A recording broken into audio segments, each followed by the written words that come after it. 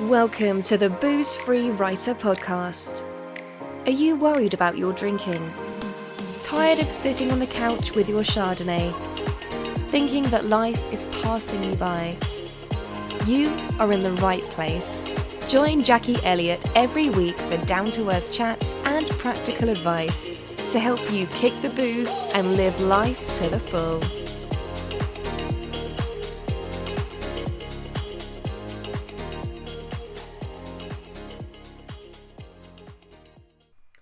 Hello and welcome to the Booze Free Writers podcast.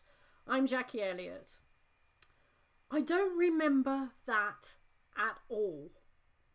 If you have ever spoken to a hungover person who claims they can't remember a thing about the night before, not even conversations they had while they were fairly sober, and definitely not all of that embarrassing behaviour, you probably thought, oh yeah, right, they must remember something.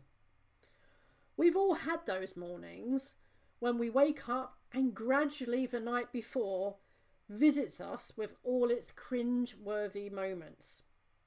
But what about those mornings when you truly don't remember anything, not even getting to bed? And what if that happens regularly, even if you weren't falling down drunk the night before, or you didn't even really drink that much more than you usually do? Well, this is very serious stuff. It means your brain isn't working as it's supposed to. More specifically, your hippocampus, the part of the brain responsible for creating memories, isn't functioning as it's supposed to. The first time this ever happened to me was the first time I really questioned my drinking behaviour. I woke up with my eyes feeling really grainy. My dog was whining to go out for a pee. I stumbled into the living room and counted the empty bottles of wine. I tried to reconcile the extent of my hangover to the proportion of wine that I had consumed myself from 8 empty bottles. Unfortunately, I couldn't even remember how many people had been drinking with me. A quick count of the stained glasses told me that it was 4 people in total. I guess we really tied one on, I half joked when my friend emerged from another bedroom. You don't remember anything at all, she said. Nope, I really didn't. It worried me at the time, but I didn't do anything about it, and I wish I had. At the end of my drinking era, I was routinely having blackouts. I had no recollection of TV shows, conversations, or even getting to bed.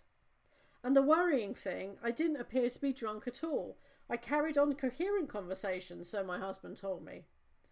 I tried to cover it up, of course, but it didn't change the fact that this was still happening, and there were periods of my life which I had no recollection at all. The science behind this phenomenon is as follows.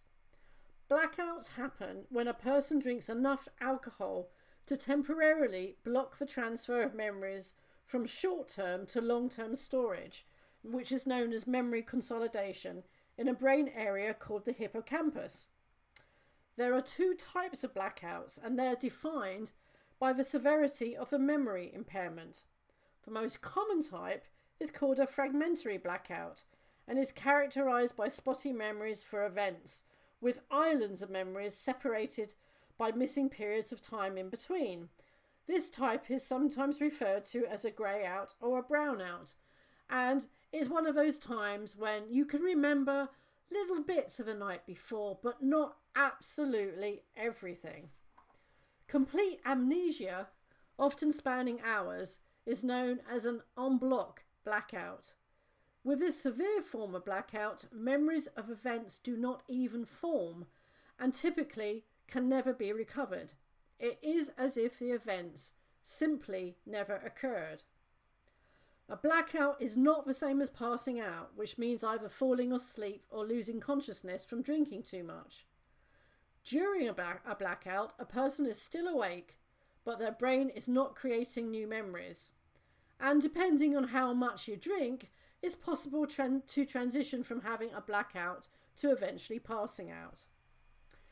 Research among college students and other young adults has shown that the frequency of blackouts predicts other alcohol-related consequences, such as missing work or school, having lower grade point averages, being injured, ending up in the emergency room, getting arrested, or experiencing other negative outcomes.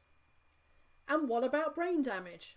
Well, scientists have discovered that the hippocampus in heavy drinkers tends to be smaller than non-drinkers, although luckily there does appear that some cell regeneration is possible. Recovery is possible. Now, I'm not a scientist, and this is only a very simplified summary of what actually happens, but I don't need to be a scientist or a doctor to know that a blackout state can have serious consequences, especially over and over again, over maybe years. For example, what happens if, in a blackout state, we make poor decisions like getting into a car and driving? One of the joys of mornings now is remembering the night before. I don't pick up my phone in trepidation to see what I might have posted or text. I don't rely on Netflix to catch me up with TV series. And I don't have to cover my confusion if my husband refers to a conversation we had, which my brain never experienced. But best of all, I don't have to worry about doing long-term damage to my brain. Blackouts for me, thank goodness, are a thing of the past. I hope that you will consider making them a thing of the past too. That's all from me for today. I'll talk to you again soon. Bye for now. Thanks for listening. Jackie Elliott is the author of the best-selling memoir Sober Ever After and How I Quit Drinking and How You Can Too. Both books are available on Amazon. If you would like to work with Jackie, why not join the Just Breathe project?